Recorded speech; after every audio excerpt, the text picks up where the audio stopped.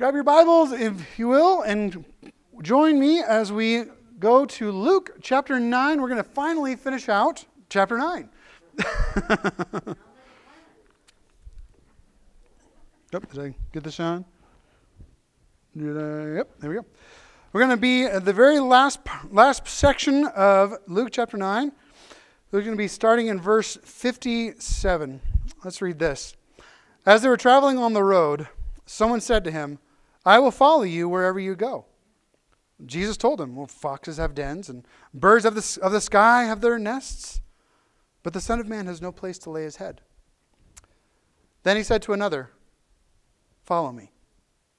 "Lord," he said, "well, first let me go bury my father." But he told him, "Let the dead bury their own dead, but you go and spread the news of the kingdom of God." Another said, "I will follow you, Lord, but first let me go and say goodbye to those at my house." But Jesus said to him, "No one who puts his hand to the plow and looks back is fit for the kingdom of God." Lord Jesus, we pray that you would open up your word to us here this morning. God, that you would help us to sense the richness of what you are calling us to here this morning. A life, Lord Jesus, of yearning for you above all else. And Lord Jesus, we just pray your blessing as we gather, as we open up your word. And as I preach, Lord, I pray that they will be your words and not mine. And Lord, just bless us here this morning. In Jesus' name we pray. Amen. You may be seated.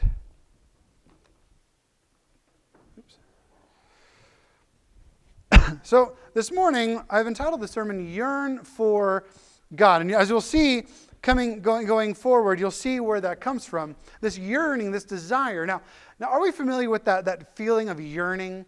This like, oh, I yearn for this, oh, I yearn for that. Right? We have this yearning feeling within us.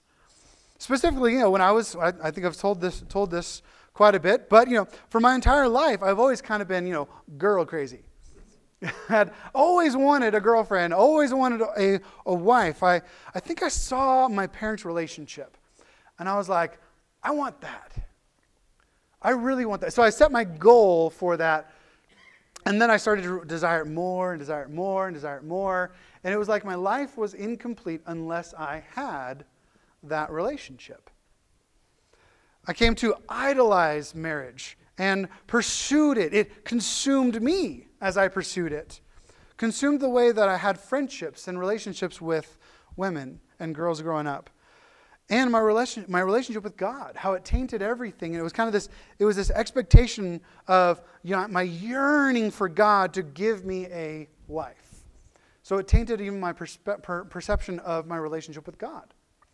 That God would fulfill his call in my life. God would fulfill his goodness to me when he gave me a wife. Felt that as soon as I had a wife, I would be on track. My life would be fulfilling the purpose that I believe I was born to live in this life. Which is interesting. I was talking with Amberlynn this morning. I was like, it feels like I am fulfilling now, like what God has called me to in my life. Like having a wife, having children, to love and serve the Lord, and love and serve the Lord together in ministry. It was the purpose of my life, and God's timing was just a little different. And God was just waiting. He was like, okay, holding off until you realize that I belong in the front seat, not this mannequin that you've painted and putting me in the back seat. What do you view as soon as this or I have this or that, my life will be in order and complete? Then I will be able to live my life. Then if I had this or that, then that would change the rest of my life. If I only had this, then I would love you, Lord. Then I would serve you, Lord. Then I would follow you, Lord. When life calms down, then I'll really be able to devote my life to Jesus and his church. But as we see here in this passage here this morning, our main idea is that Jesus calls his disciples from yearning to devotion. As Jesus calls his disciples from yearning and to devotion. I mean, we'll unpack that a little bit more.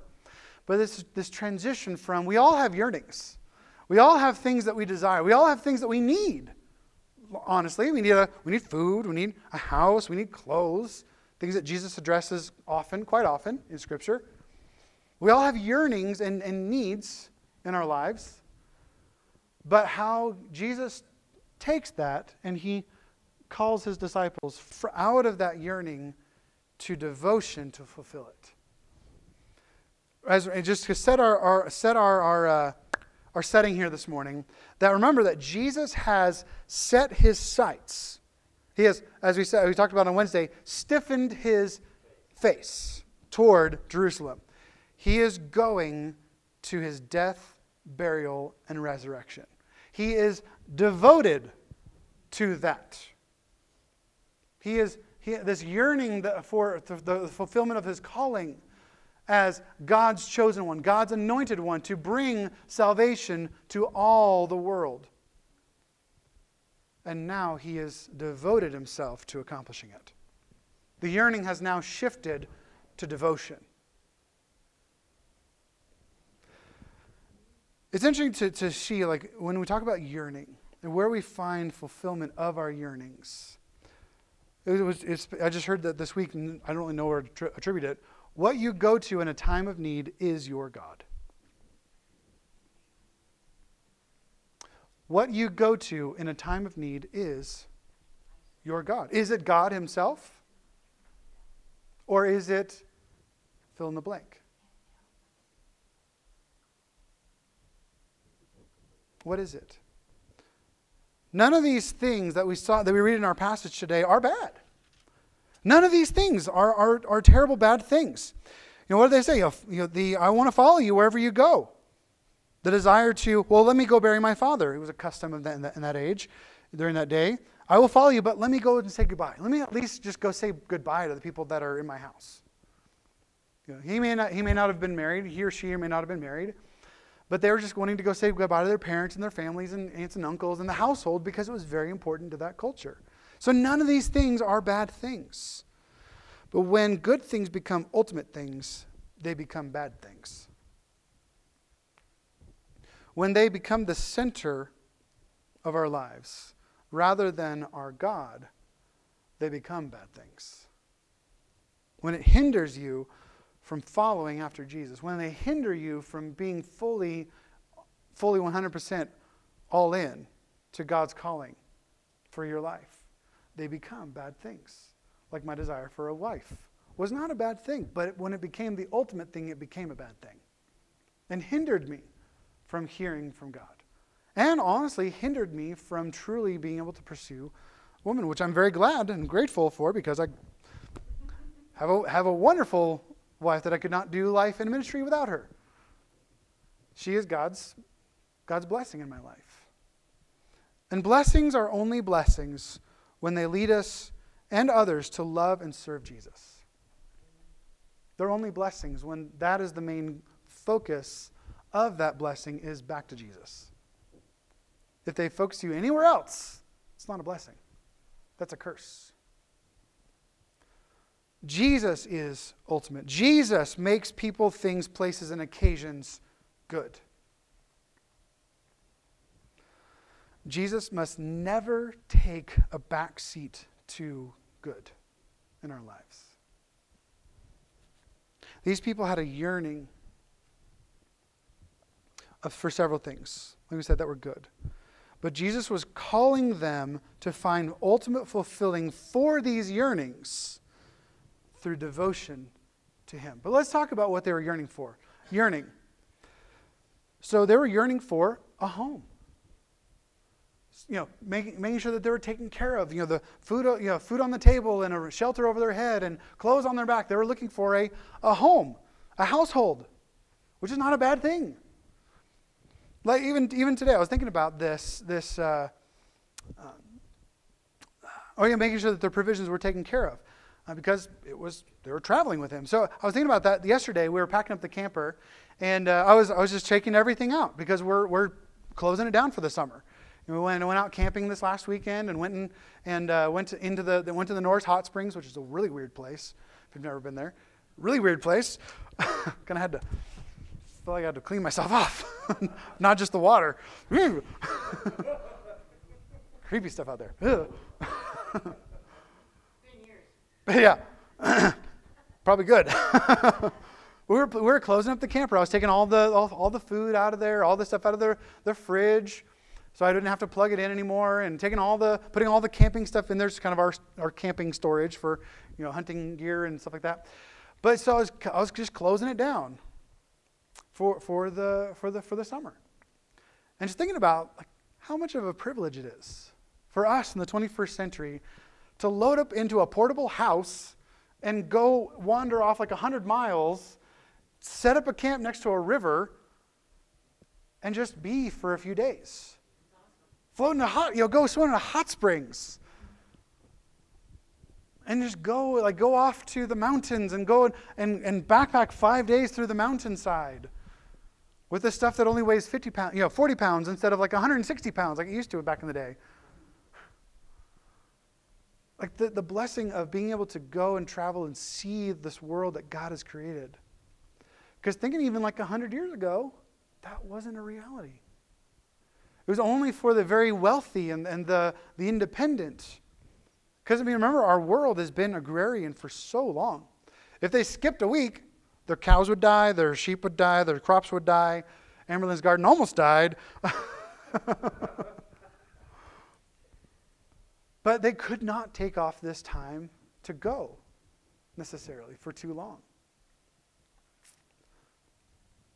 And so we have this blessing, but for them, they were very much aligned with, I need to be home. I need a home. I need a house. I need security. I need reliability of knowing that people are going to be there, of crops, of animals, constantly taking care of them. The only exception for this in their culture was that the men were required, at least, to travel to Jerusalem 3 times a year. Passover, a feast of unleavened bread. Then you have Shavuot, which is Pentecost. And then you've got Sukkot, which is the Feast of Tabernacles. And the men, at least, were required to go to each one of them. Families would often go together. But you think about it, you had to leave someone at home, sometimes. But the nice thing about Sukkot was that Sukkot was for everyone. Because the harvest was done, there was nothing else to be left to do. Might have like slaves or caretakers for the animals and stuff back at home, but they were required to go to Jerusalem 3 times a year to worship the Lord. So entrusting their properties to a caretaker of some sort. But they would travel. That was pretty much the only time that they would ever travel. So what Jesus was calling them to do, or what they wanted to do to join him, was leaving everything. It was literally leaving everything. It'd be like you picking up and grabbing a backpack with a pair of clothes or two and heading off to Africa with nothing. That's what we're talking about. Leaving everything behind in order to go and follow Jesus. Jesus' band of disciples following him was a huge cultural oddity. Like Luke has already pointed out many times thus far, because women were among his followers. They had itinerant preachers and exorcists that would go around, but they didn't have a following. This group in the Roman and Greek culture called cynics and sophists would be traveling around, but they didn't have a following necessarily that would follow them around. So this was very odd for them. The only other thing that we could see that would apply to this would be like things like the Zealots, where people would leave their entire household in order to go and join a violent military faction in order to fight.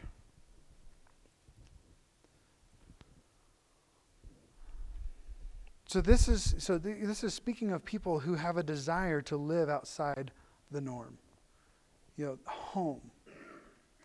Not just a home, like a house and provisions, but it's a place to belong. A place to be. It's this place to sleep and to eat and everything, but it's this place to call mine. I need a place to call mine. And my parents, my family always jokes about, home is where your stuff is. Now, you've heard the old adage, home is where your heart is. And so that really truly is the more accurate adage of that home is where your heart is. So my question to you this morning is, where is your heart? Where is your true home? And just write that question down. Where is your home? Where do you find home? Like Jesus even said, dens, nests, but the Son of Man doesn't have a physical place to lay his head. As Jesus even says, my kingdom is not of this world. So the answer to this person's yearning was, I, or we, the church, will be your home. Jesus needs to be our home. That we lay our head and rest in him. Where we go to him to be. And everything else takes a back seat. Because Jesus is our home. To follow Jesus is to join him and to live with him in his home, his presence. Like even the temple in Jerusalem was called God's house. When David first desired to build the temple, he didn't say, let me build a temple to you. He said, let me build a house for God. Interestingly enough, God never instructed him to build a physical house, a physical building for him. It was David's desire to do this for God that God then blessed. God never instituted the building of a temple because he wanted his people to be where he lived. Up to that point, the Ark of the Covenant was in a tent that people could go and look at during David's time.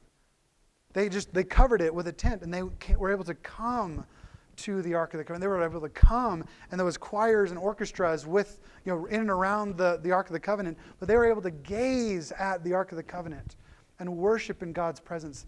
Wherever God's people were, that's where God desired to make his home. And for their home to be where he is. That was always God's desire. Wherever they laid their head that night with Jesus, usually camped outside of a town, would become their home. Why? Because they were with Jesus. Number 2, let's look at the second one, family. The yearning for their family. This is not because his father had actually died yet in this passage. He said, let me go bury my father.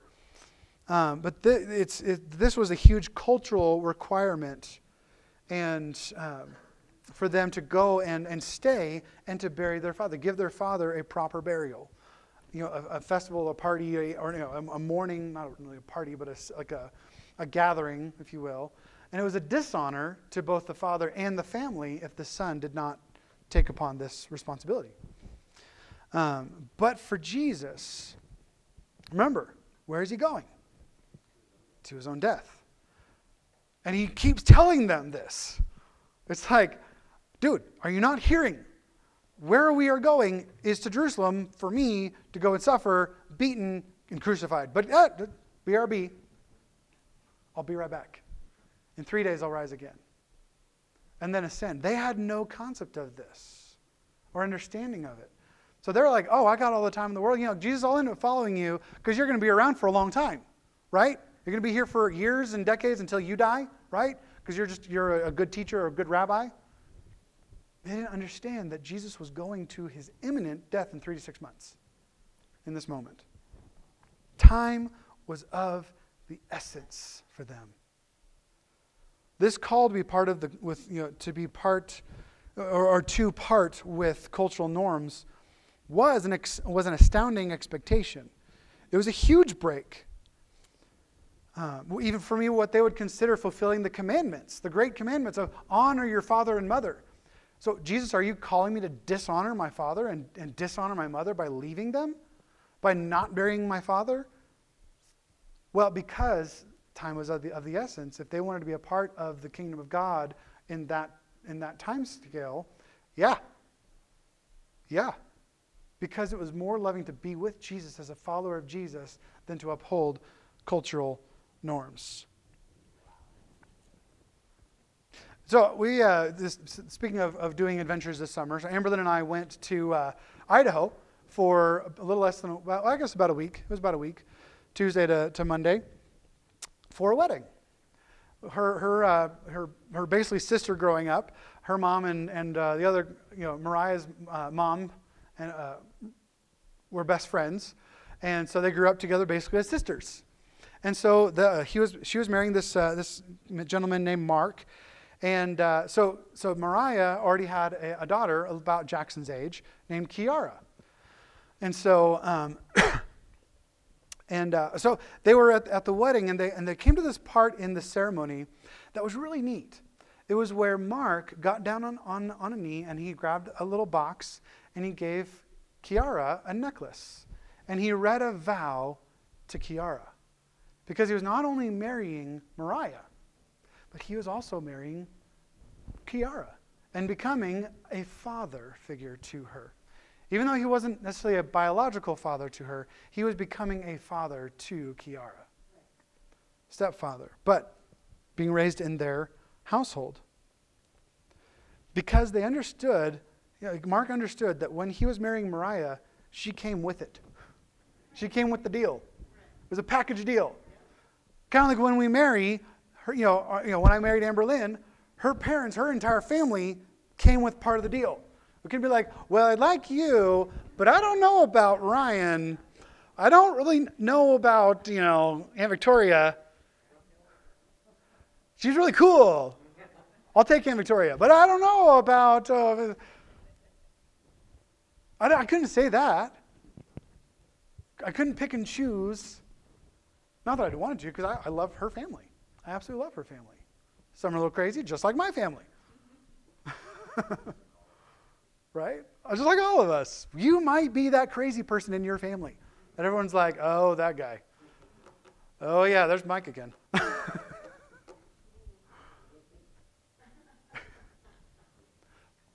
But we get it as a package deal. But our responsibility is to love and serve every single person that we are joined into a family with, right? Be a part of the change you want to see in the world. Don't ask for what your family can do for you, but ask what you can do for your family. JFK, right? Asking ourselves, what can we do to be a blessing? No matter people's opinion of us. No matter if we have broken relationships in our family. No matter if we have oddities and different personalities and different views on certain things. No matter how we're viewed or how we view others, how can you be a blessing? How can we be a blessing to every member of our crazy families? And that includes Jesus' family. When people come to the point of following Jesus, back then, when people came to that point of following Jesus, he gave them an invitation into a new family. The answer to this person's yearning, the answer to this person's question and yearning was, I will be your family. And not just me, but look behind me. All the crazy brothers and sisters and crazy young aunts and uncles. Welcome your new family. Welcome your new family. We are a family. This is what God said. We have become God's family. When you put your faith in Jesus and become a son or daughter of God, you immediately are brought into a huge, worldwide, across time, crazy, awesome family of God. That's learning and growing in our understanding of how to be a disciple of Jesus Christ. They traveled together as disciples. It wasn't just the 12. Remember, it was the 12 and up to 72 people following Jesus at this point. Maybe even more. At some points, there were thousands of people that were following him. Until he said, the wrong thing, according to church growth, methods. Eat my body, drink my blood.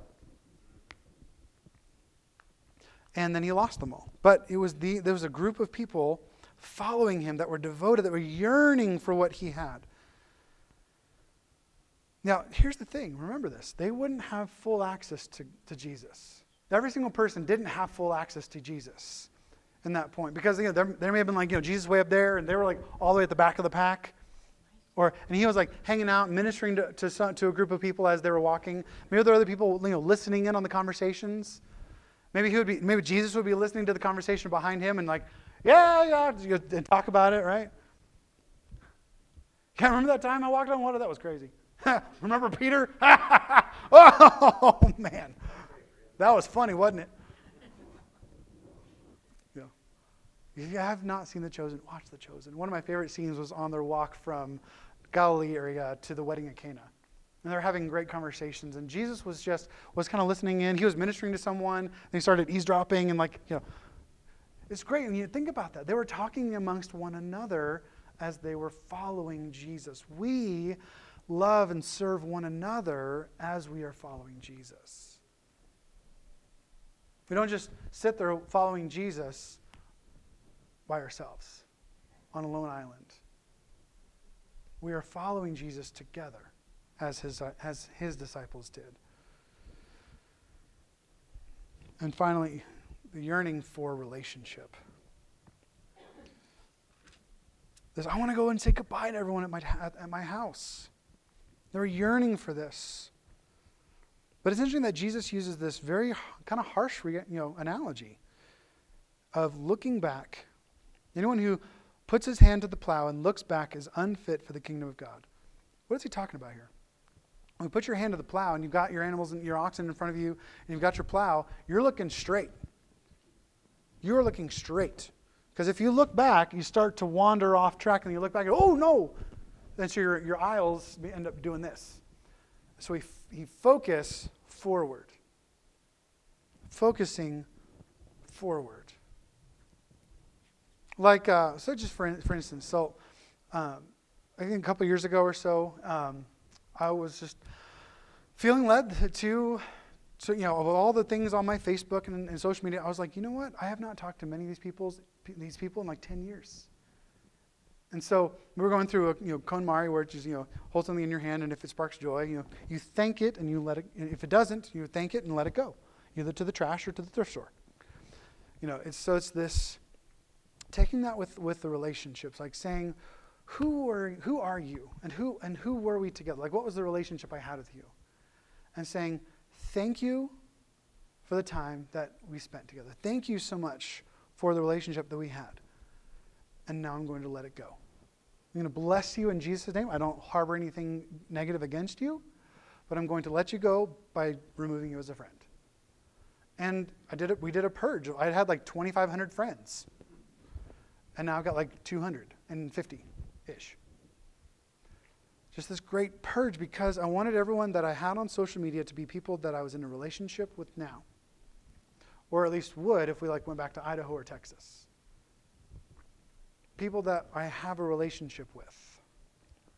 And thinking and moving on from past relationships that I no longer have. Like, it's cool that you have kids now. That's great. But I don't know you anymore. People will come and go in our lives. But Jesus is constant. We need to recognize the importance of looking forward and not behind. This is what Jesus is talking about here.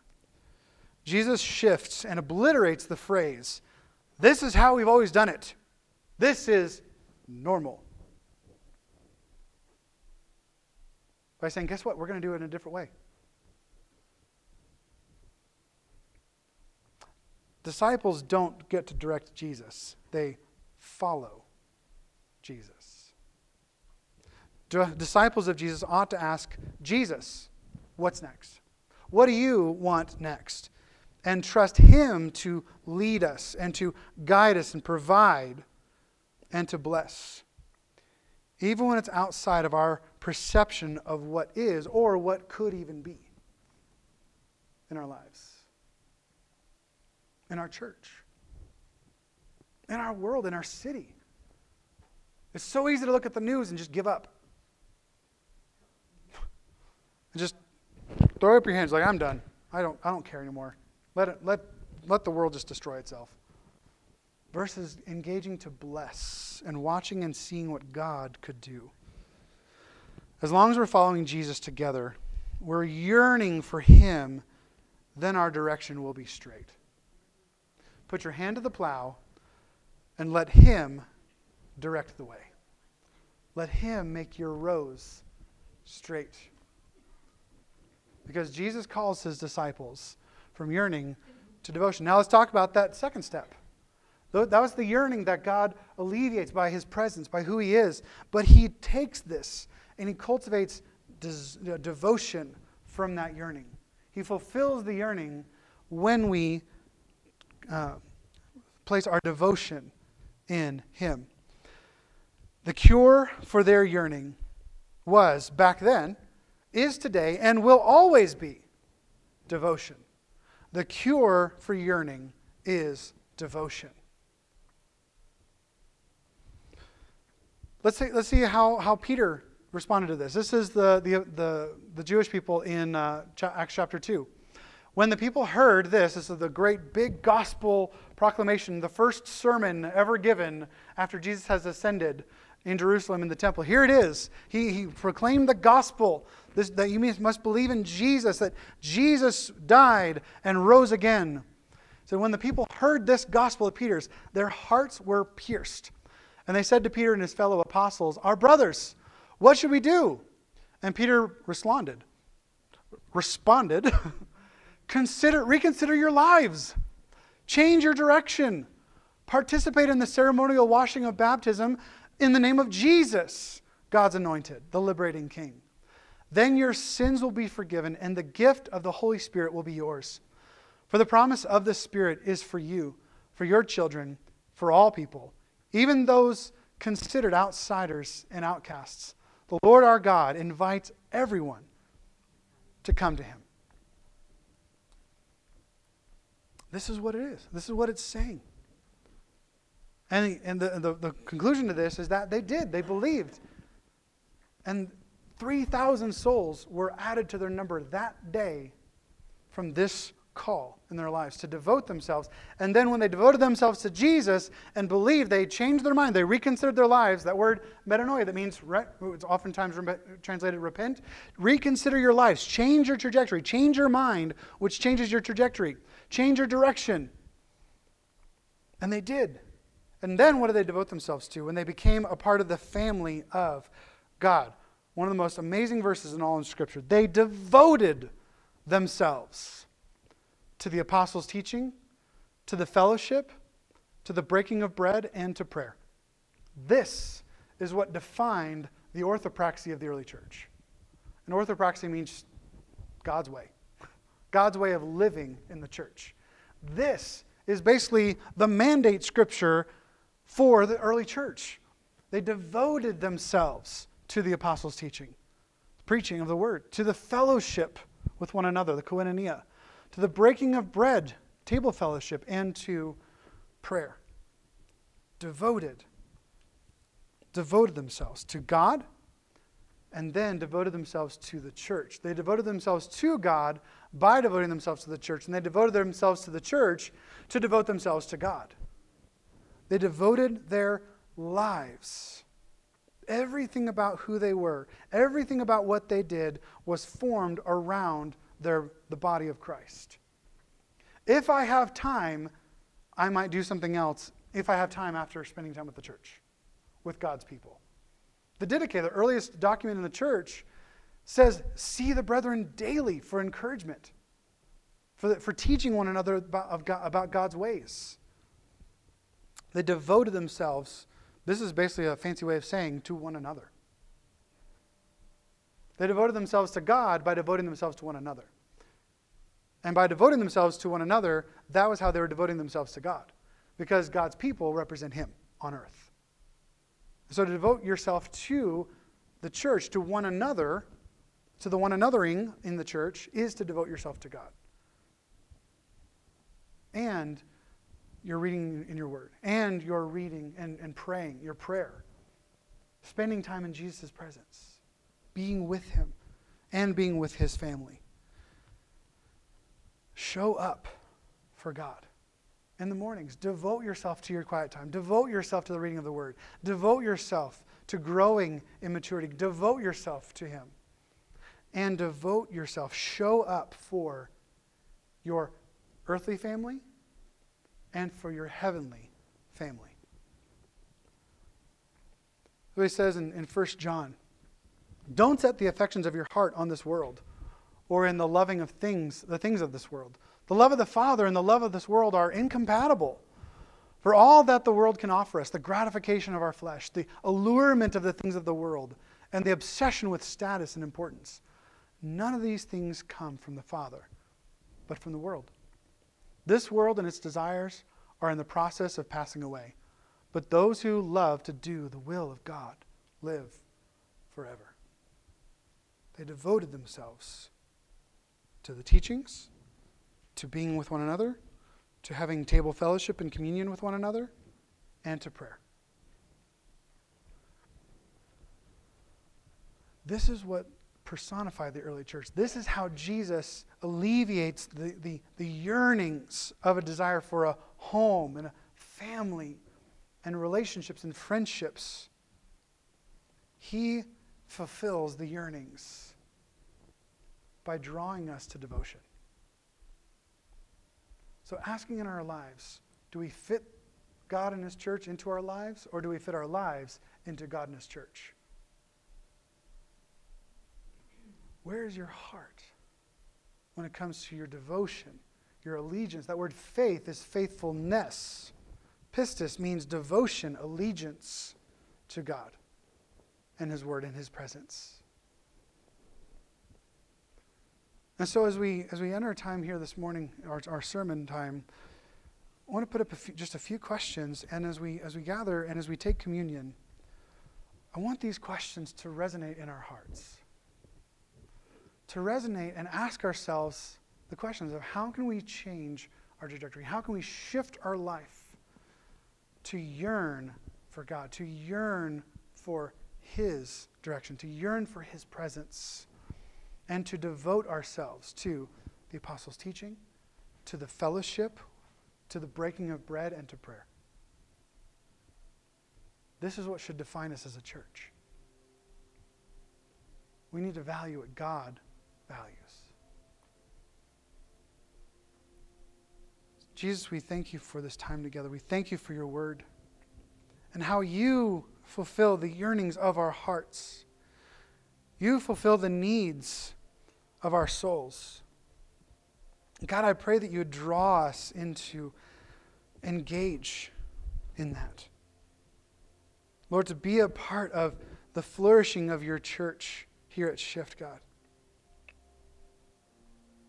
God, that we would pursue you and pursue one another in a meaningful way, to show up, Lord. Lord, to see you clearly, for you to take a front seat in our lives,